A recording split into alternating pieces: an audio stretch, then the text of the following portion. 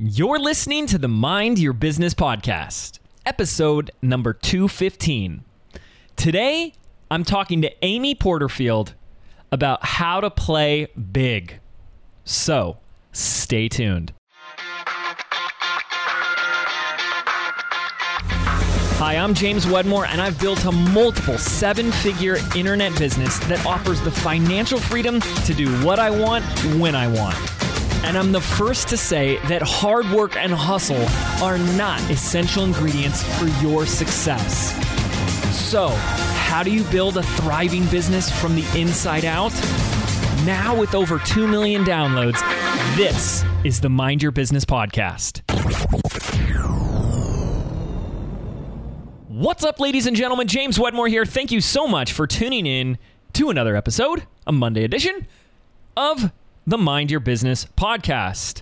It's Monday. Well, if you're listening to this when the episode comes out, how you doing? I hope you had, for our American friends, a wonderful, amazing, safe, and grateful Thanksgiving holiday. We had two different Thanksgivings. We had one on Tuesday, and I had one on Thursday. And on Thursday, we actually went out. And we went to this hotel/restaurant in Laguna. And they turned an entire ballroom, like conference room, into a massive buffet with every type of food you can imagine. And I realized I was in a room with some of the smartest people in our town. Because what a brilliant idea. Like, you don't have, I know it's not traditional, and I know it's not the same, but you don't have to worry about all the cooking.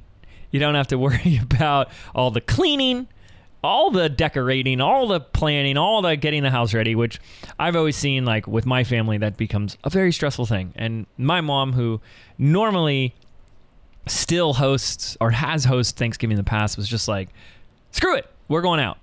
And it was amazing. And I'm like, why haven't we been doing this? Like, it's a buffet. I can get as much food as I want, and I can get every different thing. There was like crab legs and turkey. And then there was like roast beef. And then there was like prime rib. It was like everything.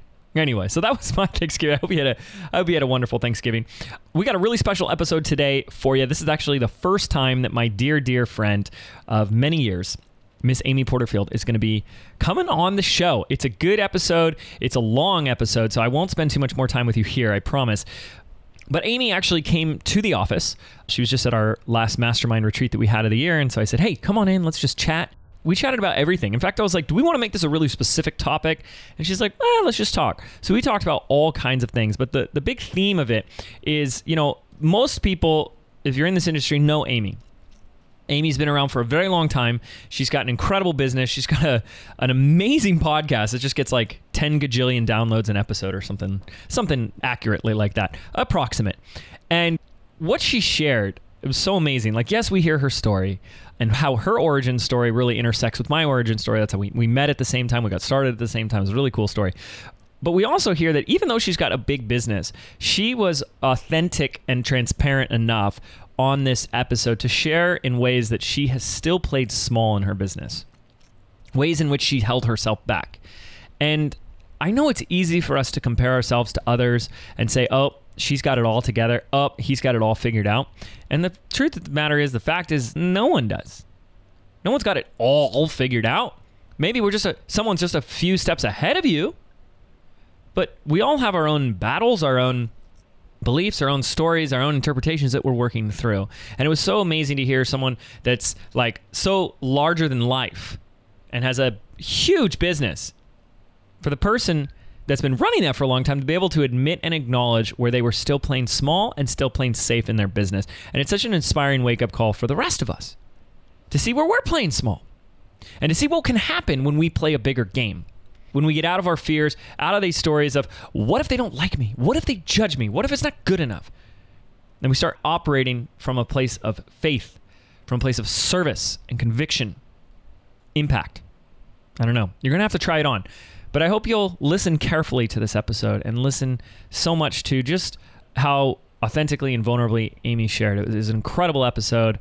I loved just hearing it. I loved seeing Amy's growth and transformation over the years and getting to know her. She's an incredible person, and it's an incredible interview. So without further ado, let's play that for you right now.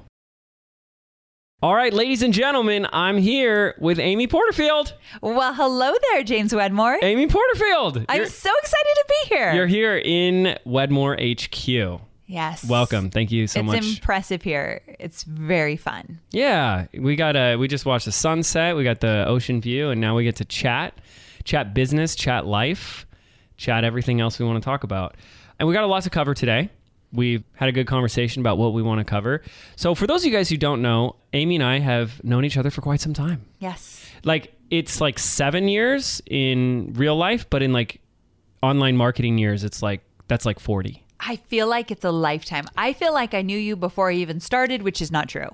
Yeah. So we're going to get into some stuff. Amy's going to share some stuff about some really exciting shifts that she's had in her life, how she's revamped her mindset. Right. She's upgraded to the next evolution of Amy, 10.0. I have. She's thinking differently. She's acting differently. And we're going to get into that today. But I figured, with every great Marvel superhero movie, we got to start with the origin story. And I want to start with the origin story of your origin story is my origin story. And it's also our origin story of how we met. Yes. So once upon a time, why don't you just kind of start us there and we'll see where that goes. Okay, so I left my job with Tony Robbins in 2009, and I ventured out on my own, and I started to do social media for small businesses, but that was never my plan. I always knew when I left Tony Robbins that I wanted to create online training courses and sell them with launches and webinars. You knew that, and this is from the 2010, 2009, something like that? Yes. And you know, at about that same time, before we had met, I was doing the same thing where I wasn't working with Tony, but when you left to go do social media, I was doing that for real estate agents. I did not know that. Yeah. It's weird that our stories are very similar in many ways. And did you love it? Did you hate it? Hated every minute of it. Were you doing it for them? Yes. The service of it? Yes. I remember I was posting for these companies, and one of them was a hair care company, a really big one. I won't say the name because, it's... Revlon. Yeah, it was Revlon, yes. Although that's a really weird one that you chose. That's such a guy one. I don't know hair companies, yeah. So anyway, I was doing this, and I posted something on their social media, something to get engagement, and I literally posted something about their competitor, to boost their competitor. I wasn't really good at it. Yeah. Oops. It wasn't my... It's here's this article from our number one competitor. Pretty much like that. This was also, guys, to take you back, this is Twitter had just come out. Yes. So part of the work is you had to convince people no, there's this thing called Twitter and you got to use it. And they're like, why? And they're like, well, there's this guy, Gary Vee, going around yelling about it. Yeah, good old days. Back in the days. So you started doing that and you didn't love it and you already knew that there was something more you wanted to do. So true. When I worked at Robbins, he was creating digital courses. I worked on these digital courses, and he was starting to work with internet marketers like Frank Kern, Jeff Walker, Eben Pagan, and they were kind of teaching them the ropes a little bit about internet marketing. Mm-hmm. And so I got to sit in on those meetings, and I was obsessed. Wow. Who are these guys? I had no idea who they were, but I wanted what they had, and I had no idea how I was going to get there. But I knew in my heart that I should be creating courses and I should be doing webinars. So that was always in the back of my mind. Is it crazy to even hear yourself say that and here you are today and what you've done? So crazy. I remember I worked at Tony Robbins with my best friend Gina, and I looked at her and I said, you're a writer, so you could quit and you could sell your services. I have nothing that would make me money outside of working in a 9-to-5 job. And that for a while. So you wanted to do courses, but you didn't even, you're but I have nothing that I even know. No, I have nothing. So it was the weirdest thing that I knew I wanted to do it, but I had no idea how I would do it. But that's how it always starts. That's how it always starts. But I think the difference, where the paths already diverge for people is there's that choice where I want to do this, but I don't know how. And that's okay. Yes. Versus, therefore, I can't. Yes. And that's where most people stop. And clearly you didn't. So what happened then? So from there is kind of where you and I meet up, because I did my own thing for a while and I started to put out a lot of content, and I started to specialize in Facebook marketing. So I was starting to get known around Facebook marketing, and I would go to these events with Mike Stelzner of Social Media Examiner, and I would be his wrangler for celebrity types so he could film them for his brand new website. No No way. Yes. By Wrangler, you mean what? Will you come over and talk to Mike Stelzner? Because he wants to interview you. Have you heard of the founder of Social Media Examiner? He wants to interview you. Yes. Like, come. And Social Media Examiner wasn't really a thing yet. Yeah. So it wasn't, but Mike was well known, so people would say yes. But I would go, I remember Darren Rouse, pro blogger. Mm-hmm. I was so starstruck, and I went up to him and I said, "It's time for your interview." And I just thought it was the coolest thing in the world. And he was so nice to me. But that's how I got kind of starting to meet people. Yeah. Was I was humbled, and I said yes when opportunities came my way. And so I was at this event, Blog World. Yep. And I did it a few years, and that's where I met Lewis Howes. And this is like 2010 now. Yes. Okay. And so I started becoming friends with Lewis Howes, and then he kind of saw some of the content I was putting out there, and he said, "I think you should create a Facebook program, and I'll help you market it," with his partner, Sean Malarkey, at the time. What went through your mind as soon as he said that? Hell yeah. Yeah. Yeah. It was an instant yes. But was it like you had already been thinking that, or was it like, oh, here it was right in front of me and I didn't even realize it? Yeah, that's such a great question. I think it was a hell yes, because I knew I was meant to create courses, and I didn't have a list yet, and I didn't really have a big audience. So I didn't know at the time what a big deal that was going to be for me. Did you know? I mean, we have similar stories. Did they come to you that same way? Well, so at the exact same time that this was happening for you, Lewis came out to Laguna to visit me, and I was going through I've talked about this on the podcast, like an interesting time, because I had stopped this social media stuff that I was doing for people to go 100% into somebody else's business as a partnership. And they were like the front person, and naturally I'm kind of a more behind the scenes person anyways. Like I could be the behind the scenes of someone else, and not like Lewis, like the self promoter, which we can get into like what that's like, talking about ourselves and self promotion over the years, and what we've had to do to get better at that. But yeah, anyways, the partnership fell apart. The person just like, cool, you built me this 6-figure business. I don't need you anymore. And I was like, just out. And I was like, what?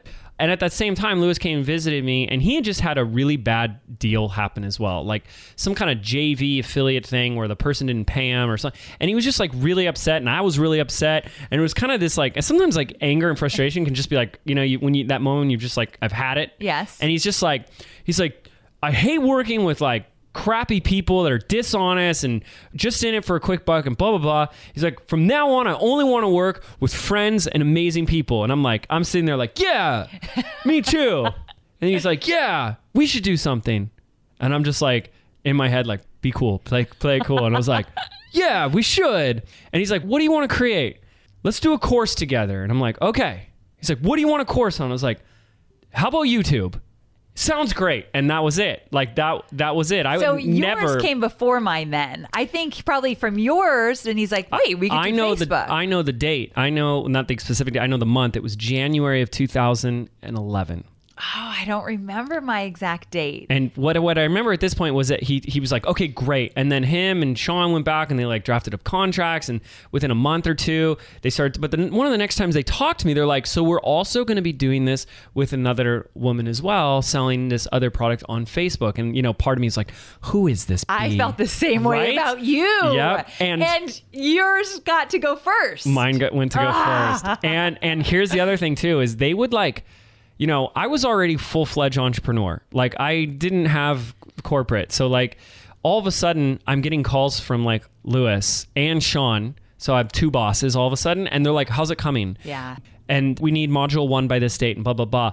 And I'm sitting there, I'm like, in my mind, I'm like, look, I know how to create something amazing, and it's going to come in my own process. And you gave me a due date. I don't need this. And they would compare me to you, and they'd be like, well, here's the thing. The other person we're working with, Amy, has already given us a thorough step-by-step outline with bullet points and a summary of each. And I'm like, what the F? Like, I don't work like that. And screw her, right? And so there was this like person I didn't know, which was Amy on the other side, that was doing the exact same thing at the exact same time. So weird. I remember when I first met you, we were at somebody's like get-together mastermind kind of thing. I don't know what we were there for. I don't know, but I remember meeting you and thinking, so I had known about you and I knew that they were choosing you to go before me. And I really did think, I don't think this way anymore, but I, back in the day, had this lack of abundance. Like, he's going to take all the money and all the audience. And so, and I didn't know any better. I'd never launched anything. And so I met you and I'm like, who is this 10-year-old kid? Like, what? Why are they letting him go? He's not even out of high school yet. Oh my gosh. You looked so young. Yeah. You still do, but back in the day, holy cow. But you were very, very cool. I was pretty cool. I liked you instantly. Yeah, I'm a really cool guy. Oh my God. Okay, so I don't remember that, but I do remember as soon as I went, our first launch. And look, guys, this was January for me that they were talking about this idea. How about YouTube? Okay. By September, we had launched. And Video Traffic Academy, I think we did over $400,000 in sales. And these, like, looking back to, isn't it funny? We were selling these programs for $97. $97. And we made a lot of money. Yeah. We reached a lot of people, like webinars with hundreds and hundreds of people doing them multiple times a day. And I remember talking to you after then going like, okay, you're about to go next. Let me tell you all the things I screwed up, all the mistakes I made and how you can, improve it. And you guys did way better. It was a huge benefit that we got to go second because they learned you guys learned everything you needed to learn. And I got to then reap the benefits.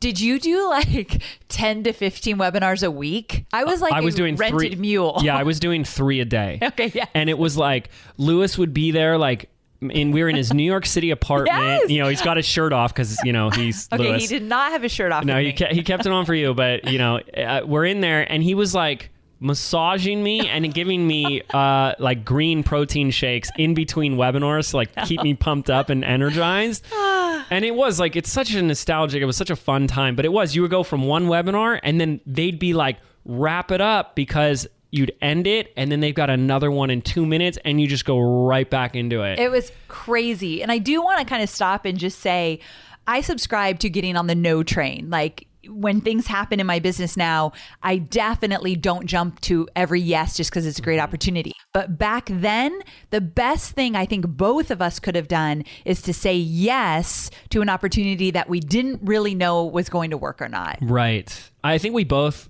I think you and I both joked that Lewis got really lucky with us. Yeah. Like, we're the greatest people, but we also got lucky with him as well. Very lucky, yes. And, there's just that type of relationship worked really well. But he was very lucky. Yeah. Because we've done that. I don't know if you've done that where you're like, oh, I'm going to bring you on and I'm going to publish you in some capacity. Oh, I've never done that. And we have, and it usually ends in like, pretty yucky disaster because it's, you're dealing with that person and their mindset and who am I to be doing this and all, and they've never doing it before and they're like a deer in the headlights on that first webinar. Yeah. And somehow you and I just figured it out. It's so cool. It was really cool. And that you guys, to hear a little insight, it was like a jumping off like springboard for both of us. Amy became the go-to Facebook gal, like Facebook marketing. So true. And then from that point forward, because Lewis was at the start of both our calls saying, Amy Porterfield is the #1 Facebook marketing expert on the planet. No, the universe, right? And it's like... It was over the top. Right. And it's like, oh, is there a competition that yes, is the marketing Olympics. I mean, it was crazy. And I remember they ran tons of ads to those webinars. And people would say to me, oh my gosh, your business has taken off. You're crazy. You're everywhere. You're everywhere. You must be making tons of money. And at the time, the money wasn't really rolling in yet. You got to get started. But those ads made people think that I had exploded. Yeah. So there were tons. I mean, let's not get us wrong. That was hard work, like making that work. But there were so many benefits that came from that. Oh, totally. Yeah. And it's just good times. So that was 2011. It's been 7-8 years. That is a long time in the like timeline and context of internet land. It feels like a long time. It feels like yesterday, but it feels like so much has happened and so much has changed. Yeah. And I think going deeper with this, what is anything that you've seen how the landscape has changed in these past 7 or 8 years since you've been, here? Yeah, that's such a great question. I really do believe that what I've seen has changed dramatically is, I hate the buzzword, but it's true. Way more authenticity, way more truth, way more vulnerability in internet marketers' business than back in the day. And also, I'm starting to see a shift. This is probably in the last year. It was always the good old boys club, always. And I was always the only girl in a room of a small group when people would get together. What was that like for you? Was that like upsetting or? It was awkward to me, and I definitely was quieter. And I was raised with a really strict dad. He was the boss. He was the breadwinner. So I might have a few daddy issues because when I was around a bunch of men, I kind of took a back seat. And lucky for me, I did a lot of things right, so it didn't hinder me. But now where I'm at and where I'm going and how the landscape has changed, I don't feel that way at all. And I think the men are seeing the value of these women entrepreneurs that are coming up and doing great things. Absolutely. And I look at, well, first of all, I look at our stats on Instagram, and you know how you can see like what percentage is men and women? We watch that and it keeps going higher and higher female. It was like 60% and then it was like 61. And you're like, whoa, it's growing, 62, 63. And it just keeps growing. I love it. And we look at our most recent enrollment period for Business by Design, and like some people are kind of joking. It's like, where are the dudes? It is crazy. My audience has shifted to probably 70% women, where it used to be very 50-50 for a while. Really? Yeah. So definitely a shift. Probably I've been a little bit more catering to the women, probably a little more. But I also think the honesty and the vulnerability and the being more real, I think women gravitate toward that more. Totally. Yeah. Well, let's talk about that, because you said it's like it's kind of becoming a buzzword and you almost like part of you doesn't like it.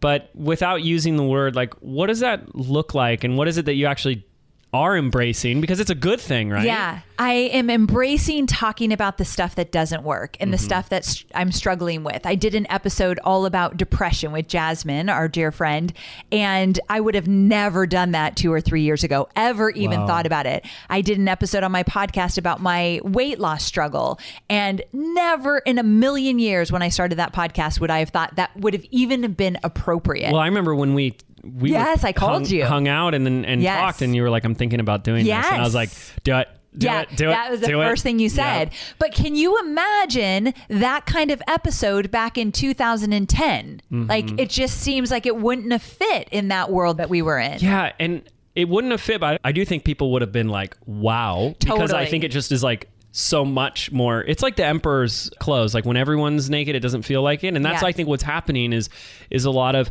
podcast hosts and experts and industry leaders are becoming more exposing. And when everyone does that, it's almost like everyone is. It's, I don't know. You know what I mean? It's not as much, but to do it back then would be take some like huge courage. It would have. Still does today. And I think people still would have resonated, but you're right. It was non-existent. It really wasn't. And you know, I wonder partly like how much social media itself plays a role in that you get the feedback. You know, that's a big thing I see with social media that's changed in what we do, is that there's immediate feedback about, you know, like just even the idea of a Facebook Live, not being around when we were doing it. And now you can say something and in 3 seconds, you either get people saying that was amazing or not, you know what I mean? Yes. And we didn't have that type of feedback like real time like that. And I think it's encouraging all of us to be more open and to be vulnerable. I think so. I think it's so incredibly important. And I do see something happening that I hope doesn't go too much to one side, and that is, look at me, I'm authentic. Yeah. I'm relatable. Right. So let's talk about that, because I see that actually a lot. And I'd love to hear from you, like where people are actually getting this wrong, or it's the inauthentic authenticity and what that looks like, and like what not to do. I think sometimes people are oversharers to the point that they want to put it all out there. However, they are very aware of why they're doing it to get the people to notice them and come into their world. So this is not going to sound, it's not even going to make sense maybe, but what I feel is that they make such a huge effort to say, I am real, I'm authentic, I'm putting it out there, that when I meet them in real life, I'm like, you're not being honest on social media.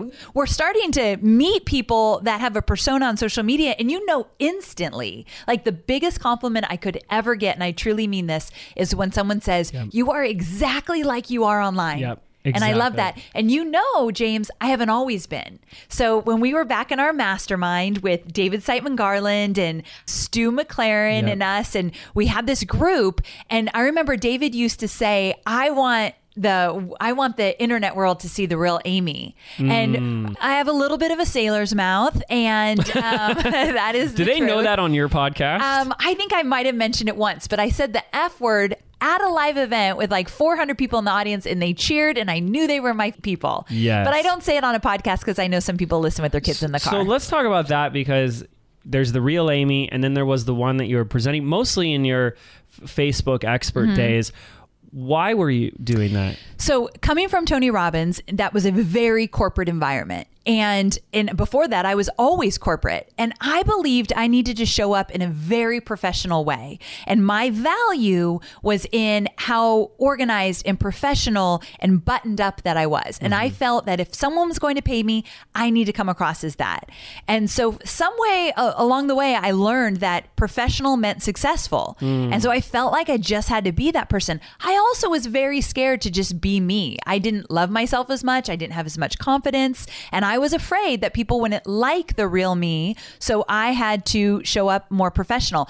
It's really been in the last probably 2 years that shift has been made. And is it mostly around the loving yourself more? Oh, 100%. Accepting myself, loving myself more, and getting to a place I've now in my 40s, getting to a place like, if you don't like me, do not follow me. Yep. And Jasmine, when she was on my podcast way back when, she had this funny saying, like something, now I can't remember, but she would say, like, if they're not going to like me, I don't care. Let them go do their thing. And that was hard for me. I wanted everybody to like me. Wow. So that is a huge shift. I'm okay if you don't now. And that's huge. I want to go deeper with that in a second, but I want to chime in on this because I think we see that with a lot of people. The challenge here is like, here we are with this thing called social media where things are called friends and like. Yes. And then here we are with a business and we're blending the two. And it's like we forget what our objective is. Is the objective to get everyone to like us and for everyone to be our friends? Or is it for us to operate the function of the business, which is to get our message out, to make the impact, to make the sales, to build our list, to serve our customers? And I think we need to remind ourselves that those two are separate. Like something I always say is like, I have my family, I have my friends, I have my tribe. I'm not looking to get anybody else out there to like me. And I also joke and say like, look, you can hate me, but that doesn't stop me from helping you. I like that. You don't have to like me at all in order to learn from me. Oh, I need to steal that, okay? Yeah, that's a good one. You can, but the first thing is like, how did you see that need to be liked by everyone impacting your business? I was playing small. Yeah. And what does playing small look like? I was for someone so big, like I was putting offers out there that were safe. I wanted to please everybody, so I didn't want to polarize anybody with this idea or that idea. So really simple offers, probably charging less than I was worth for a long time, and also biting my tongue. And what I've learned is that my audience loves my version. It's probably the nicest version of tough love. Someone wrote me a card in there like, I love when tough love Amy comes out, where that's my version of saying, you're not going to like this. Maybe you're not going to like me, but this is what you need. And it comes out around list building. I still don't have a list. And I finally said, then get a list, then do something about it. I'm tired of hearing that. Yeah. And so a year or two ago, I would never have said that because it sounds rude. So what changed? What changed? I've always known I was in this for the long haul. I am an internet marketer, or I'm a trainer, and I knew I was going to do this until I was ready to retire and not do it anymore. And I could not keep showing up for other people. I got tired of it and burned out, and more than anything, resentful. When I started to resent people in my audience, I knew there was something I was doing that was causing this, not them. Yeah. And so I had to check in, and I thought, because I'm not being honest. I'm not being open. I'm not sharing what I want to share. Wow. So that's huge, because I've talked about this with my team before when it comes to like resentment. Yeah. And I say, chances are, this is my theory, is that chances are when you're resentful, like of someone or a customer or something like that, or just anybody in your life, chances are it's not that you're angry or resentful at them. It's that you're angry for yourself that you weren't able to be fully self-expressive. You weren't able to say what you wanted to say. And now you're resenting them for it because you don't want to look at the fact that you didn't have the courage to say what was really needed to be said. It's exactly what happened to me. Yeah. And I recognized it and I thought, no more. Yeah. How freeing is that? So freeing. And did your whole list disappear? Or everyone refunded? And no, I feel like I have the most engaged audience I've ever Isn't had. that interesting? Isn't Yes. that interesting? Like how everything is so backwards. Like we're afraid of all these things that are happening, but the whole like paradox of it all is it's the actual fear of it that's creating this self-fulfilling prophecy. But when you actually get through the fear, that's when you actually get the things you want. Like authenticity. Like I'm afraid they won't like me if I'm authentic. Ironically, every single time you're authentic and you have the courage to be vulnerable is when people connect with you even more. Yes. And this is how like pervasive fear is and how big and real it is for us as experts, as personal brands. Like it's everywhere. I love it. So true. You said something about being in it for the long haul, which I love it. And that was something I want to ask a question around that, but I got to touch in because that was something that was always in my mind too. Yeah. When I started my YouTube channel, I said, like, I don't know everything about YouTube. I'm going to figure it out.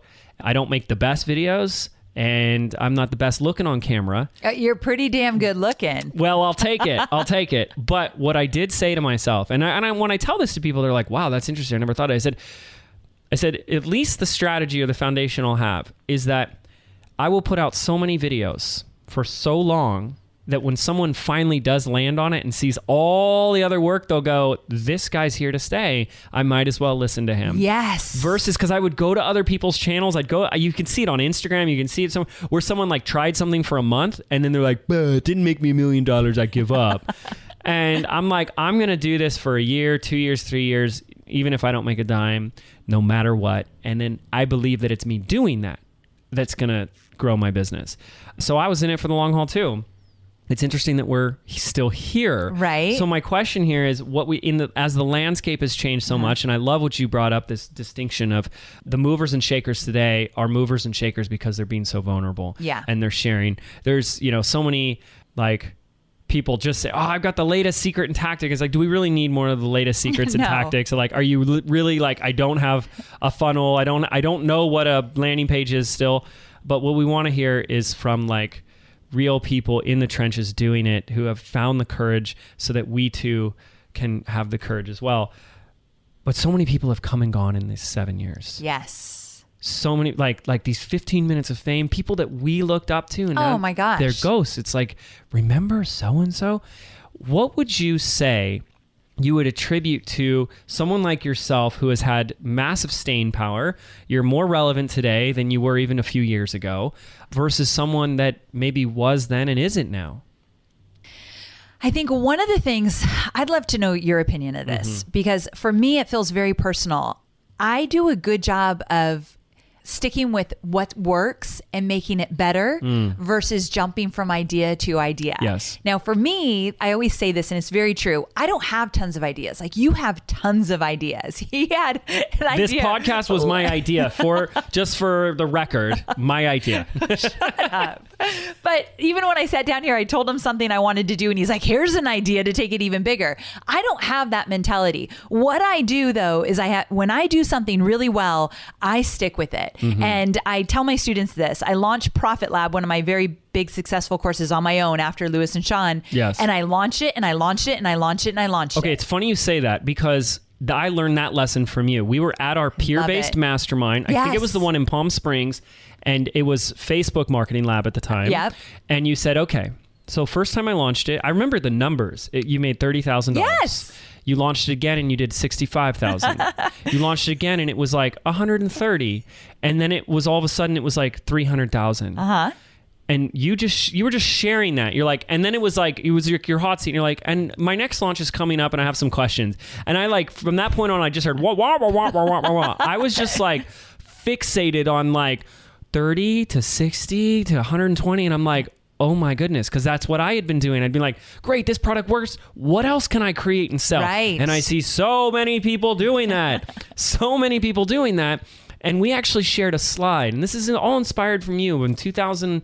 12, 13, whatever that year was, where I went and I talked about the power of creating momentum through just consistent, like almost like we got to start to kill off a bit of the entrepreneur in us.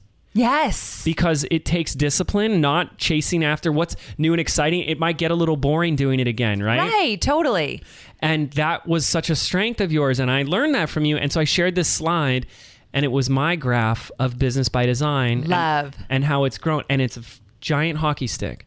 And I said, this is what it looks like when you do something obsessively over and over, consistently for 3 years. Yes. It didn't start paying off until the last year. Are you willing to put in those 2 years of work before then?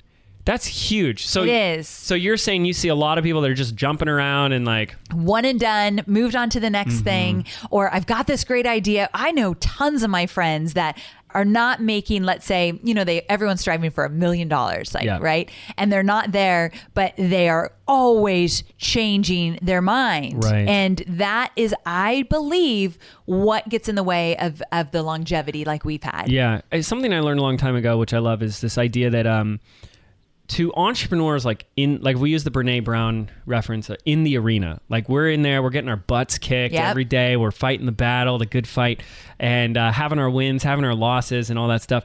To us, we know that ideas, even if you want to tell yourself a story that you don't have a lot of ideas, you and I both know that ideas are everywhere. True. Opportunities Yes, are everywhere. I agree. That if you wanted to go in a different direction, you could, right? Yes. And it's almost like, to the people in the stands, they think that you stumble upon an idea and it's like this rare thing that you'll never find again. And it really does become so much more of the work to be disciplined, to say no. So it's interesting to see that the beginning of your story was about saying yes to everything. Yeah.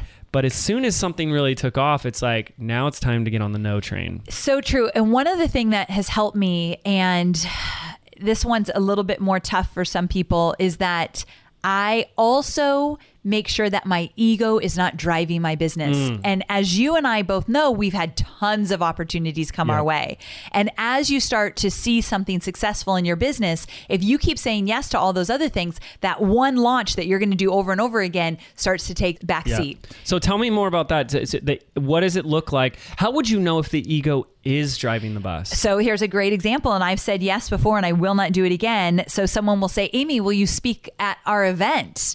And we'll pay you $20,000. And maybe back in the day, it might have been $10,000. Still feels like a lot. And I'd say yes, because my ego, like, you want me to speak on your stage? Like, look at me, I'm flying somewhere and I'm speaking on this stage. And I charge $20,000 for speaking fees. Exactly. Wow. And I look at, and this has happened to me, I look out of that audience and I think, not one of them is my ideal customer avatar. Not one person. So all I get is bragging rights that I just got flown here, paid this, and I'm speaking from stage. Well, I am not launching my next course. Yeah. While my team is totally confused at what they're doing because I'm flying all around, busy as heck, doing stuff to feed my ego, instead of when I'm at my office doing my work, I think you can agree to this, I get stuff done. Yes. So it's a matter of, are you going to feed your ego with something that, inflates that new opportunity, or are you going to feed your vision? Yes. So it's saying yes to that thing with the ego is saying no to your vision in that same moment. Exactly. When I learned that, everything shifted. Yeah, and I think it costs us more than we even realize. You can ask yourself that in the moment. If I say yes to this $20,000, what am I saying no to? What is that costing me? And whatever your answer is, like, just amplify it times 10, especially when you have a team, because when they're confused, it's like the way when I hear you say that story, I have to imagine it's like you're this captain on this ship and you're like, we're going this way. And then all of a sudden you're like, but you guys got this. I'm going to go do this other thing real quick. And they're just sitting there like, what are we doing now? Yes. And that can be really painful for them, for the future of the business. So yeah, saying no, having that discipline is absolutely huge. We're moving into planning for the new year, and we asked my team this question before Chloe and I do our meeting, and that is, what should we be saying no to right now? Yep. Yeah, and I don't think we ask ourselves that enough. Or what should we stop doing? And I know there's some stuff in my business. You and I, we might have things dialed in, but there's always stuff that we can clean up. It's a never-ending process. Never-ending. And those are such great questions. So what do we need to stop doing? What do we need to say no more to? And then I think also too, like, just looking at what's already working. Yes. I don't know if you've noticed this over the years. Great but question. Your brain will, like, start to discount or discredit what worked and what came easy. Yes. And it was almost like it's a fluke or that ain't no big deal. But it's like, no, that's the type of stuff we want to replicate, repeat, rinse and repeat and amplify and just do more of that. So true. And that's what we're finding. I think there's, again, growth happens in stages. And at that first stage, we might have to just say yes to everything. But that's what we find ourselves is refining our process and weeding out anything that is, not maximized. Right. And exactly. not aligned with the vision. So I want to stay with this for a little bit. Why do people come and go? Yeah, what would you say to that? Well, yeah, funny enough, I actually talked to Stu McLaren about this. And by the way, he wants to get the old gang back. Oh, Stu, bring it on. I love right? him so much. He was like having a mastermind reunion. Did you see the picture he posted on social where long ago at one of our masterminds, Stu and I won first place with, was it Heads Up? What were we playing? Oh my goodness, he posted that picture? Oh, that's not the one I saw. What was that game we played? Yeah, it was Heads Up. It was something like that. It was the charades game, yes. the Ellen DeGeneres game. Yes, that's what it was. And Stu and I won first place, and we were on a podium, and you and Chelsea were in the picture. It was the first, I think it was the first trip Chelsea came to. That's right. Yeah, so fun. That was a big deal. She came to join the gang. Yes, she did. Okay, so Stu said something really interesting. He talks about how he noticed a lot of them stopped learning.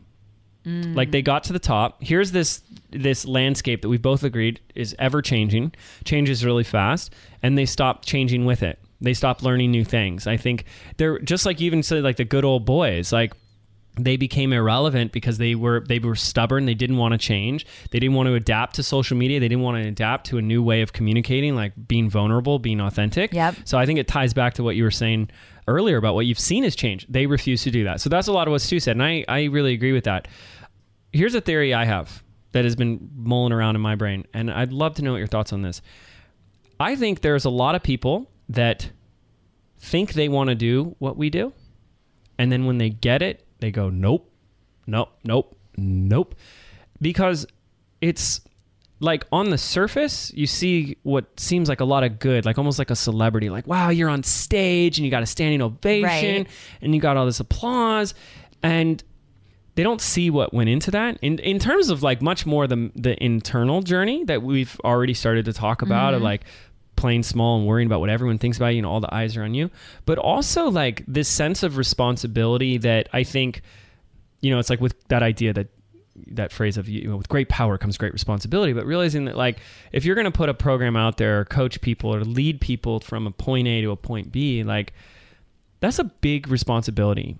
And I think a lot of people that signed up for that didn't actually want that. They're like, I want the money and like the fame, but like, oh my gosh, I don't want to actually have to coach these people or help them or blah, blah, blah. And it's funny, like even when you talked about when you noticed or you started to resent your people or certain customers, I mean, like we've all been there, but I think the difference is at that point, they just continued to resent. And then they said, so screw this, I'm out. And you said, no, there's something not right here. I need to be looking at this a little differently than I have been. And then boom, like a level of compassion, a new game of like, how can I help these people in a way that I haven't been?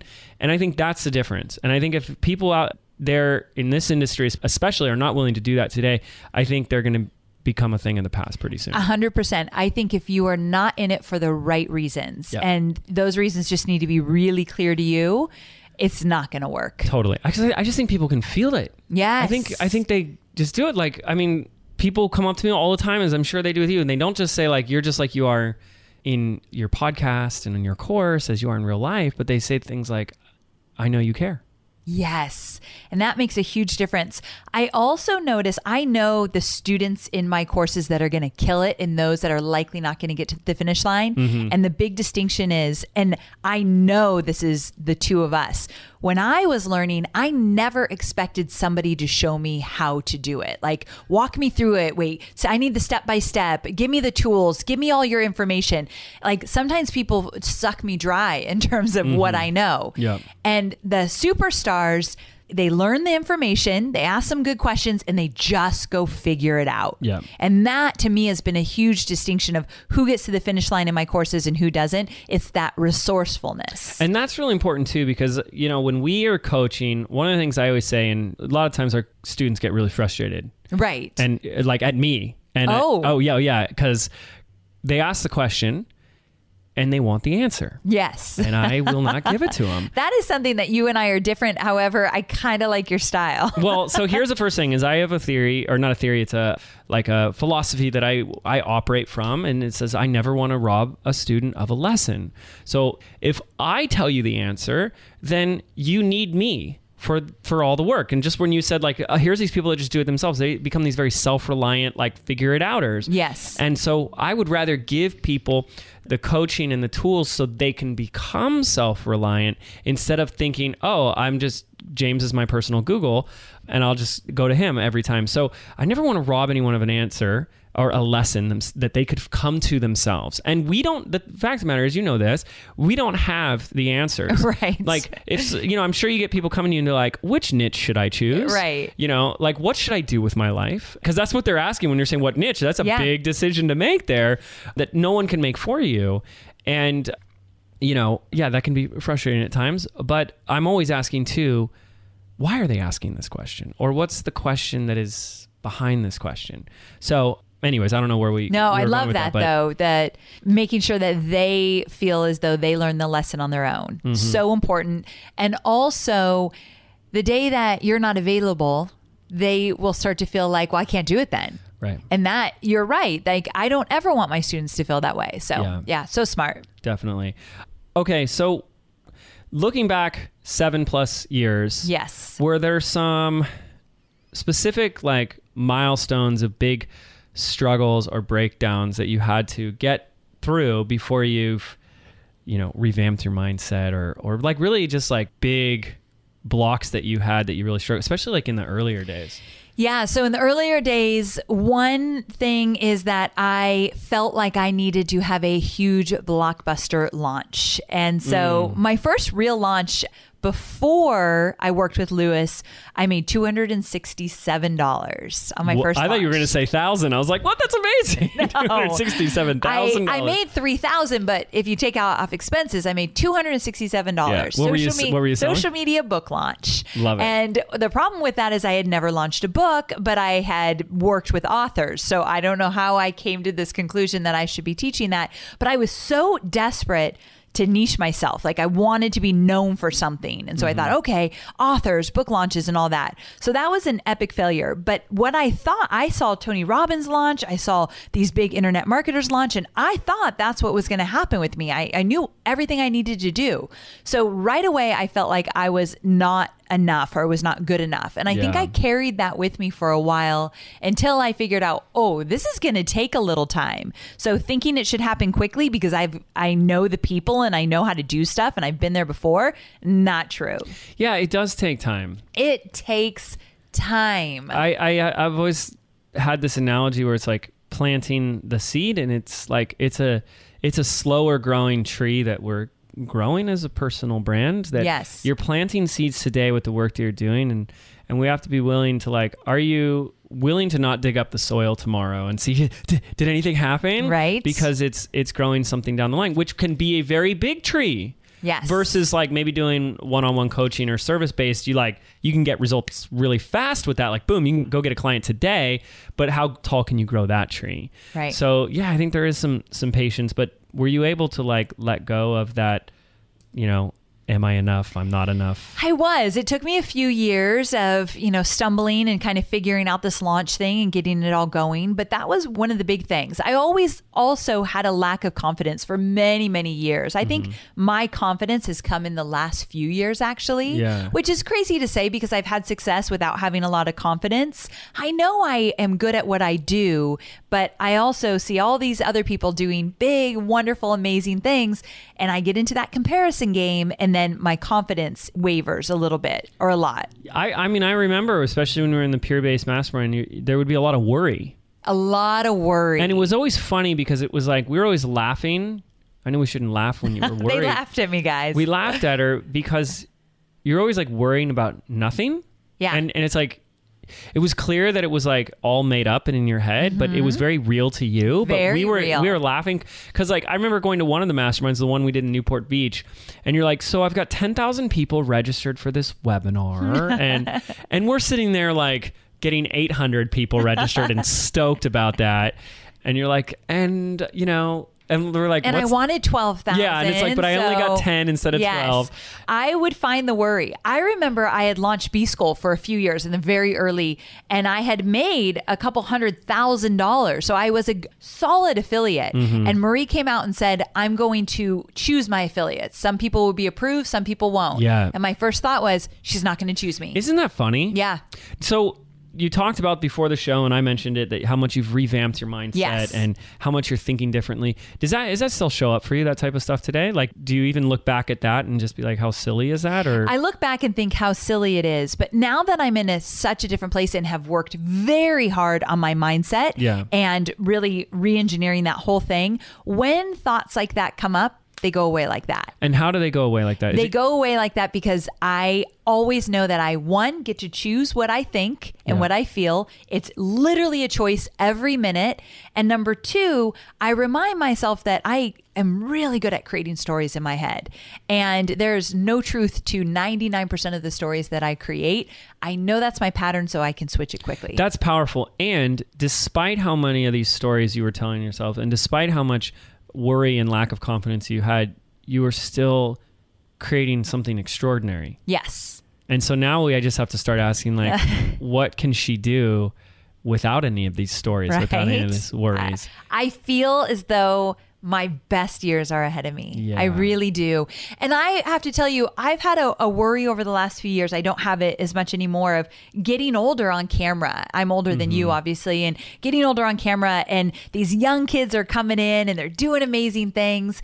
And then I start to think, yeah, but I have tapped into something with my audience and my connection with them and my truth to them, and my teaching skills are so strong that I can only get better if I choose to. And your audience is also getting older. Yeah. Like that, we tend to forget that. We think we're the only ones aging. Yeah. and I look at my audience and they are me. They are a reflection. I see myself in all of them. Yeah. So I am not going to let that silly thought get in my way. Yeah. Yeah. So anything else that you've worked on? Because I can see it. I can feel it.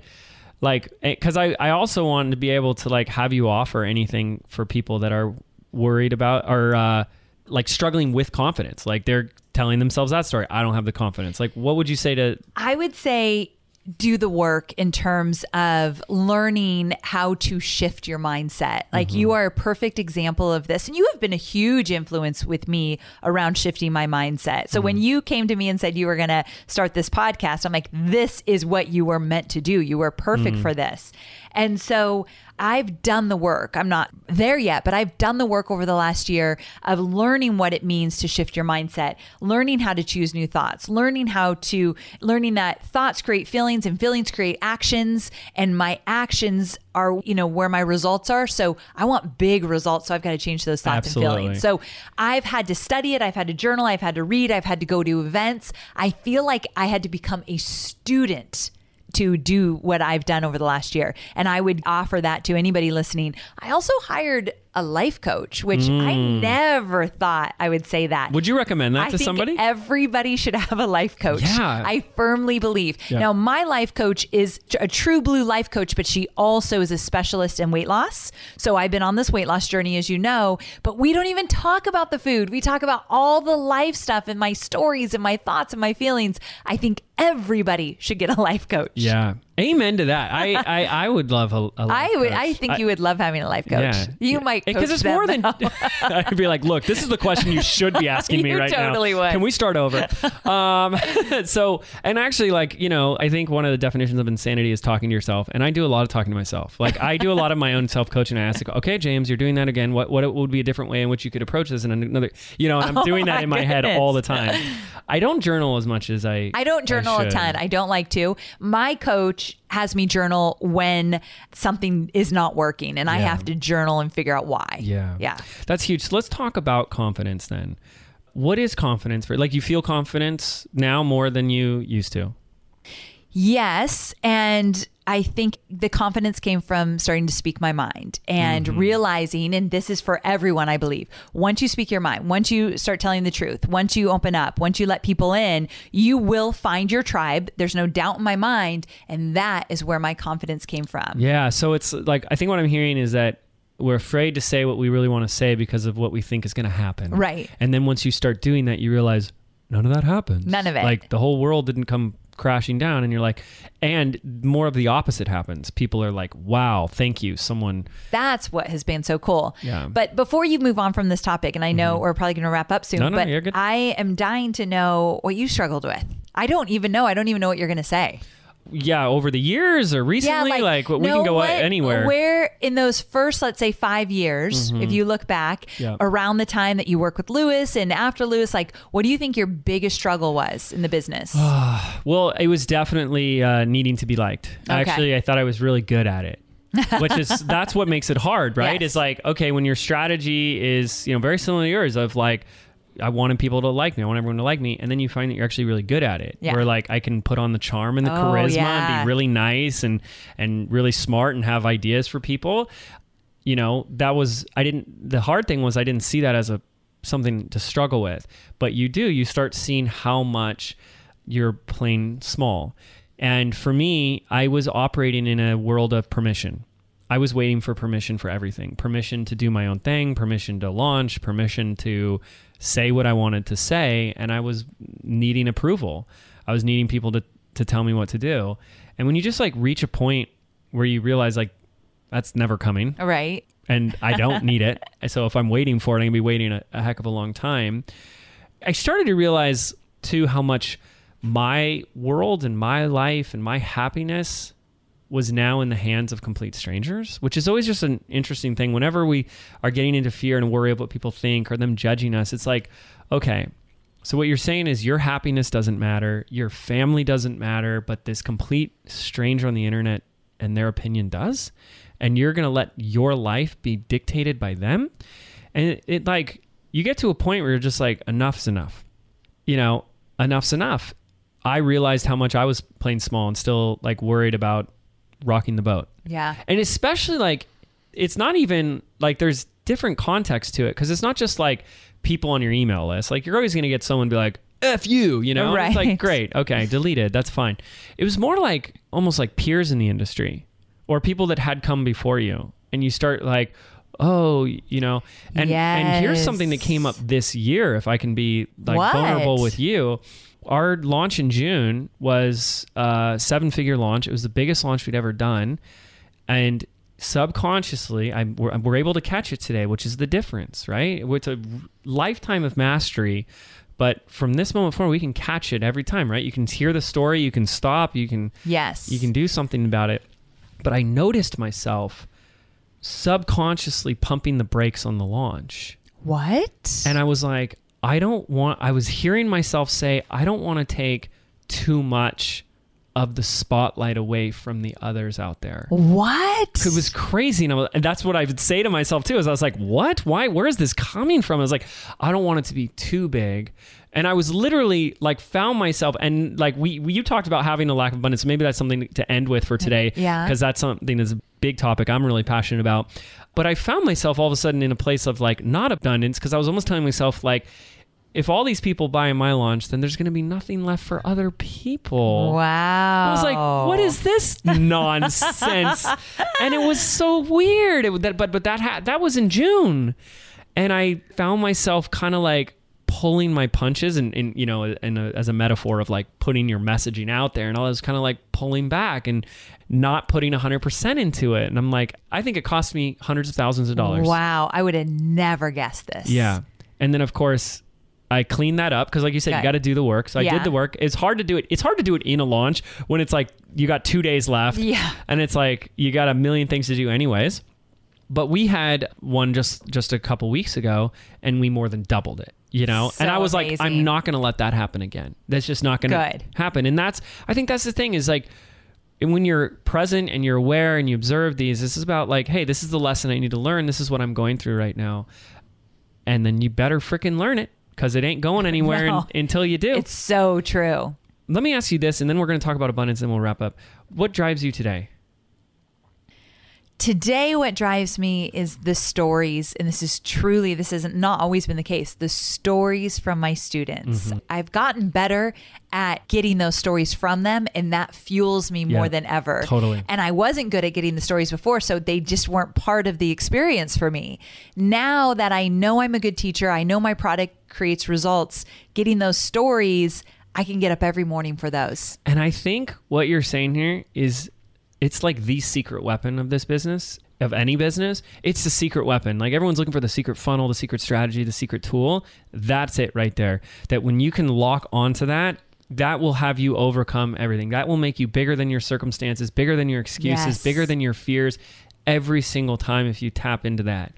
And this is something that we actually really leaned in heavily within the past 18 months, where it wasn't just me, but it's the team, and like they're hungry for it and they're looking for them. And every week we're sharing you guys listening, sharing your stories internally in our team meetings and getting to know our customers and talking about them, even when they don't know, so if you guys are getting those like angel bumps or whatever, it's because we're talking about you.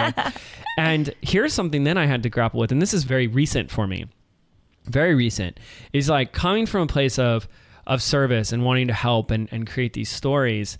I then found myself, and I don't know if you've done this, but we're going deep for a second, finding an attachment of like, if I want to be of service and I want to provide value, it's like it had to come from me. Yeah. I had to catch that as well and be like, wait a second. If I really want to be of service and I really want to, help people, I have to be 100% okay from they get help from wherever, whenever, whoever, you know what I mean? It's like I could give you a tip and a piece of information, and then someone else could come and give you something else, and you take their advice and you go and get amazing results. I can't be like, gosh darn it, I wanted to serve them and I didn't serve them. It's like, no, they got served. They got help. They got impacted. You got results, and I have to be completely detached from where it comes, because that's the ego again. It's the ego coming back in. It's like, I need credit. And I wasn't like I needed credit, but like I wanted to I wanted to be this like direct tethered thing. And like, man, that was like real recent for me. That's major growth though. Yeah. If you can move beyond that, it sounds like you did. To me, that is major growth. Yeah. So for me, when I got into the stories, there was a moment where I all of a sudden felt very responsible for their happiness.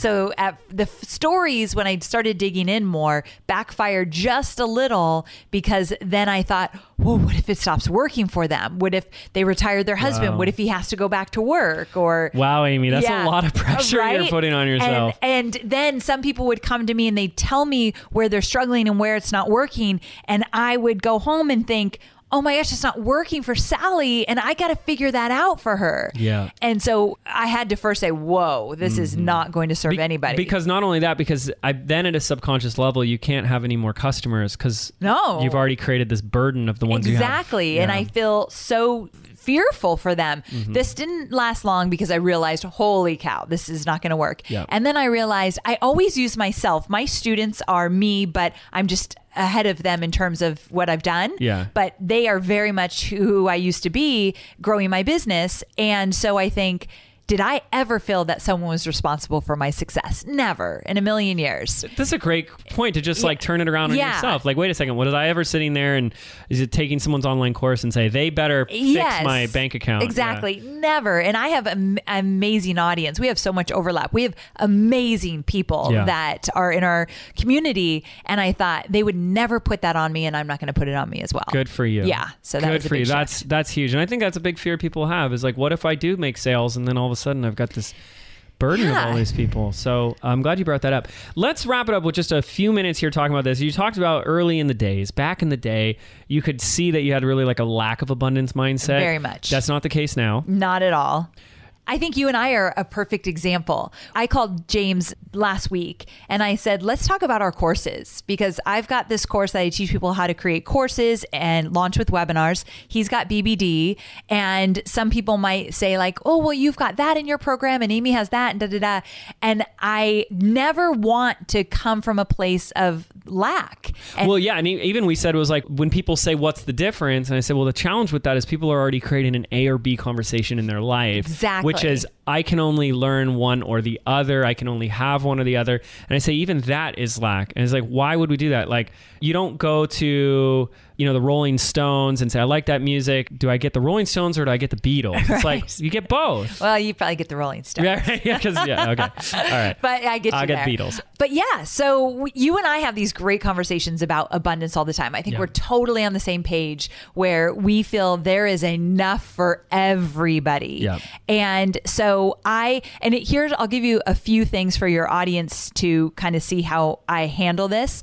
I don't watch what everybody is doing. If you say to me like, did you see so-and-so or do you know this person? I don't know everybody and I sure as heck don't know what they're doing. For the record, James doesn't even watch my Insta stories, everyone. So I'm taking your advice. I'm so offended. I take your advice. I was going to say, this sounds like my own advice. We were at Rick Mulready's baby shower and I had just gotten done of 5 days of intense filming and I thought James would be so proud of me because he recommended the crew that I hired and da-da-da. So I'm like, I got through it. And he's like, what did you get through? I'm like, have you not been watching my Insta stories for the last 5 days? He's like, okay, that's not exactly how it happened, for the record, because this is being recorded.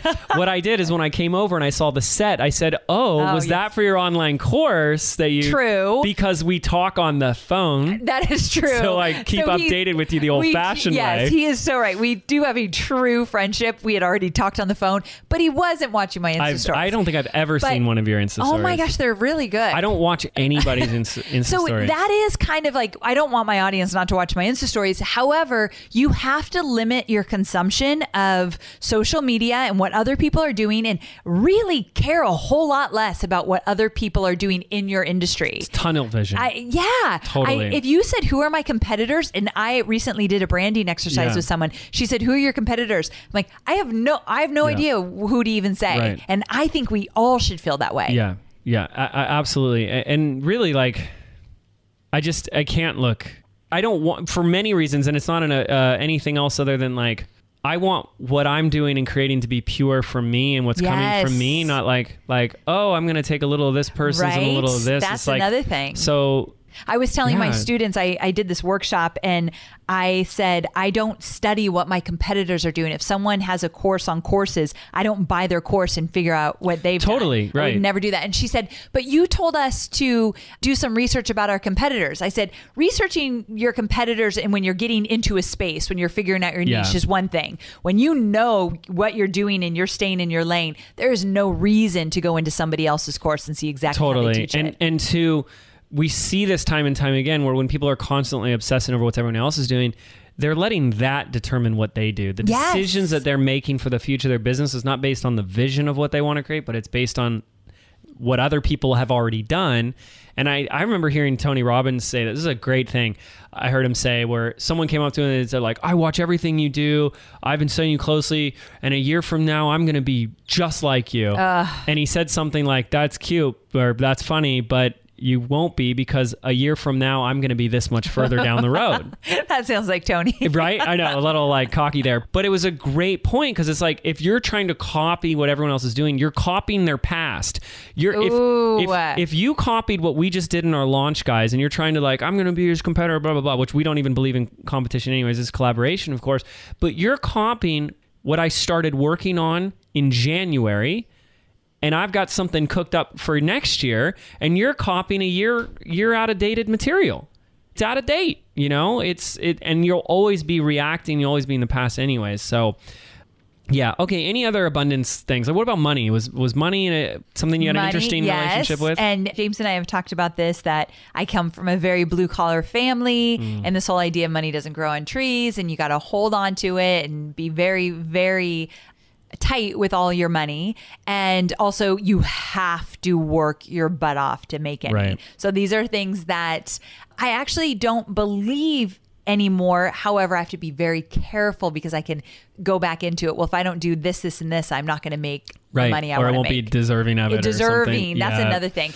Back in the day, I remember my first $1 million launch, and I thought it was all going to go away, be taken away from me because I didn't deserve it. So I don't feel that way anymore. But it's crazy to hear ourselves say I know, like it makes me things. sad, but yeah, not anymore. So I've come a long way with abundance and with how I feel about my competition and how I feel about money in general. And I will say one thing before we wrap up. And I think it's easy to say I don't feel that way when I have a multi-million-dollar business. But I will say these are things I learned on the way to where I am now. It's not like I started making $1 million and all my money issues went away. This is something I've worked on. Yeah, this is a great place to end on, because I've talked about this with our students before, because they'll say things like, well, easy for you, James. Right. It's easy when you've got the launch or the money or the whatever. And it's like, you got it backwards. This becomes before that. Yes. The inner work comes, and then the outer is a reflection of that. 1,000,000%. And I hope if people walk away with just one thing, that to me is an important lesson. Yeah. Otherwise, this is called conditional living, where I'll feel confident once I do this. I'll feel abundant once I have the money, once I do the launch. I'll feel successful once I've done that. Backwards. You got to flip it. So, Amy, this has been a pleasure. I love talking to you. Right? This was great. So much fun. This is so much fun. We've been live on Facebook, sideways. Our video sideways, but so it looks like we're like floating on the wall, and people have been tuning in. So thank you guys for hanging in on Facebook. Thank you for listening. Really quickly, I want to make sure people go check out your podcast. I mean, they probably already are all listening to it, but let's make sure the one person that isn't yet is. So tell us a little bit about your show. It's the Online Marketing Made Easy podcast, and we talk all things marketing, stuff I know and the stuff my guests know. How many episodes a week do you do? We just do one episode a week. What, Thursday? Every Thursday. Every Thursday you do an episode. Awesome. It's a great show. What episode number are you up to? I just recorded 239. Dang. So, yeah. We're doing 3 weeks. So I'm like catching up to you. What number are you on? We're like 210. Okay, how do you do 3 a week? That's a conversation for another time. It's actually been a bit of a struggle. That's it's busy. That's a lot. So impressive. It is a conversation for another time, but we're loving it. We're having a blast. I'm glad that I got to do one with you. You're the one who inspired me to do a podcast. Just like, wow, I love Amy's doing that. So. Well, you're killing it. I tell everyone to listen. Stop it. I do. Well, now I'm on the air telling everyone to listen to your podcast. We'll link it up in the show notes for you guys. Make sure to go follow Amy on Instagram. Is it you doing your cool stuff on Instagram now? I do my best work on Instagram stories. Yep. James is missing my life. Yep. Come follow me over there. That's where I'm most active. go hang out with you in real life. True. And then I make my stories about you. Yes. Great. Then you can go watch my stories. All right. Thank you, Amy. Thank you to our listeners. We'll see you all on the next episode. Whenever that is, Wednesday, because it's our 2 of 3 episodes. Wednesday edition of the Mind Your Business podcast. Thanks for tuning in. Take care.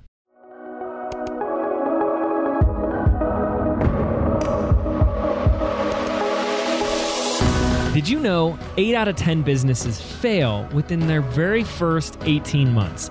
I believe being an entrepreneur means unlearning everything that we've been taught our entire lives about what it really means to be successful, which is why I've created a brand new audio program entitled Activate. I want to show you how to think, act, and behave like the successful entrepreneur that you were meant to be, so you can step into the vision that you have for your life and your business. And the best part is, this program is yours absolutely free. To register right now, simply visit www.jameswedmore.com/activate, and we can get started right now.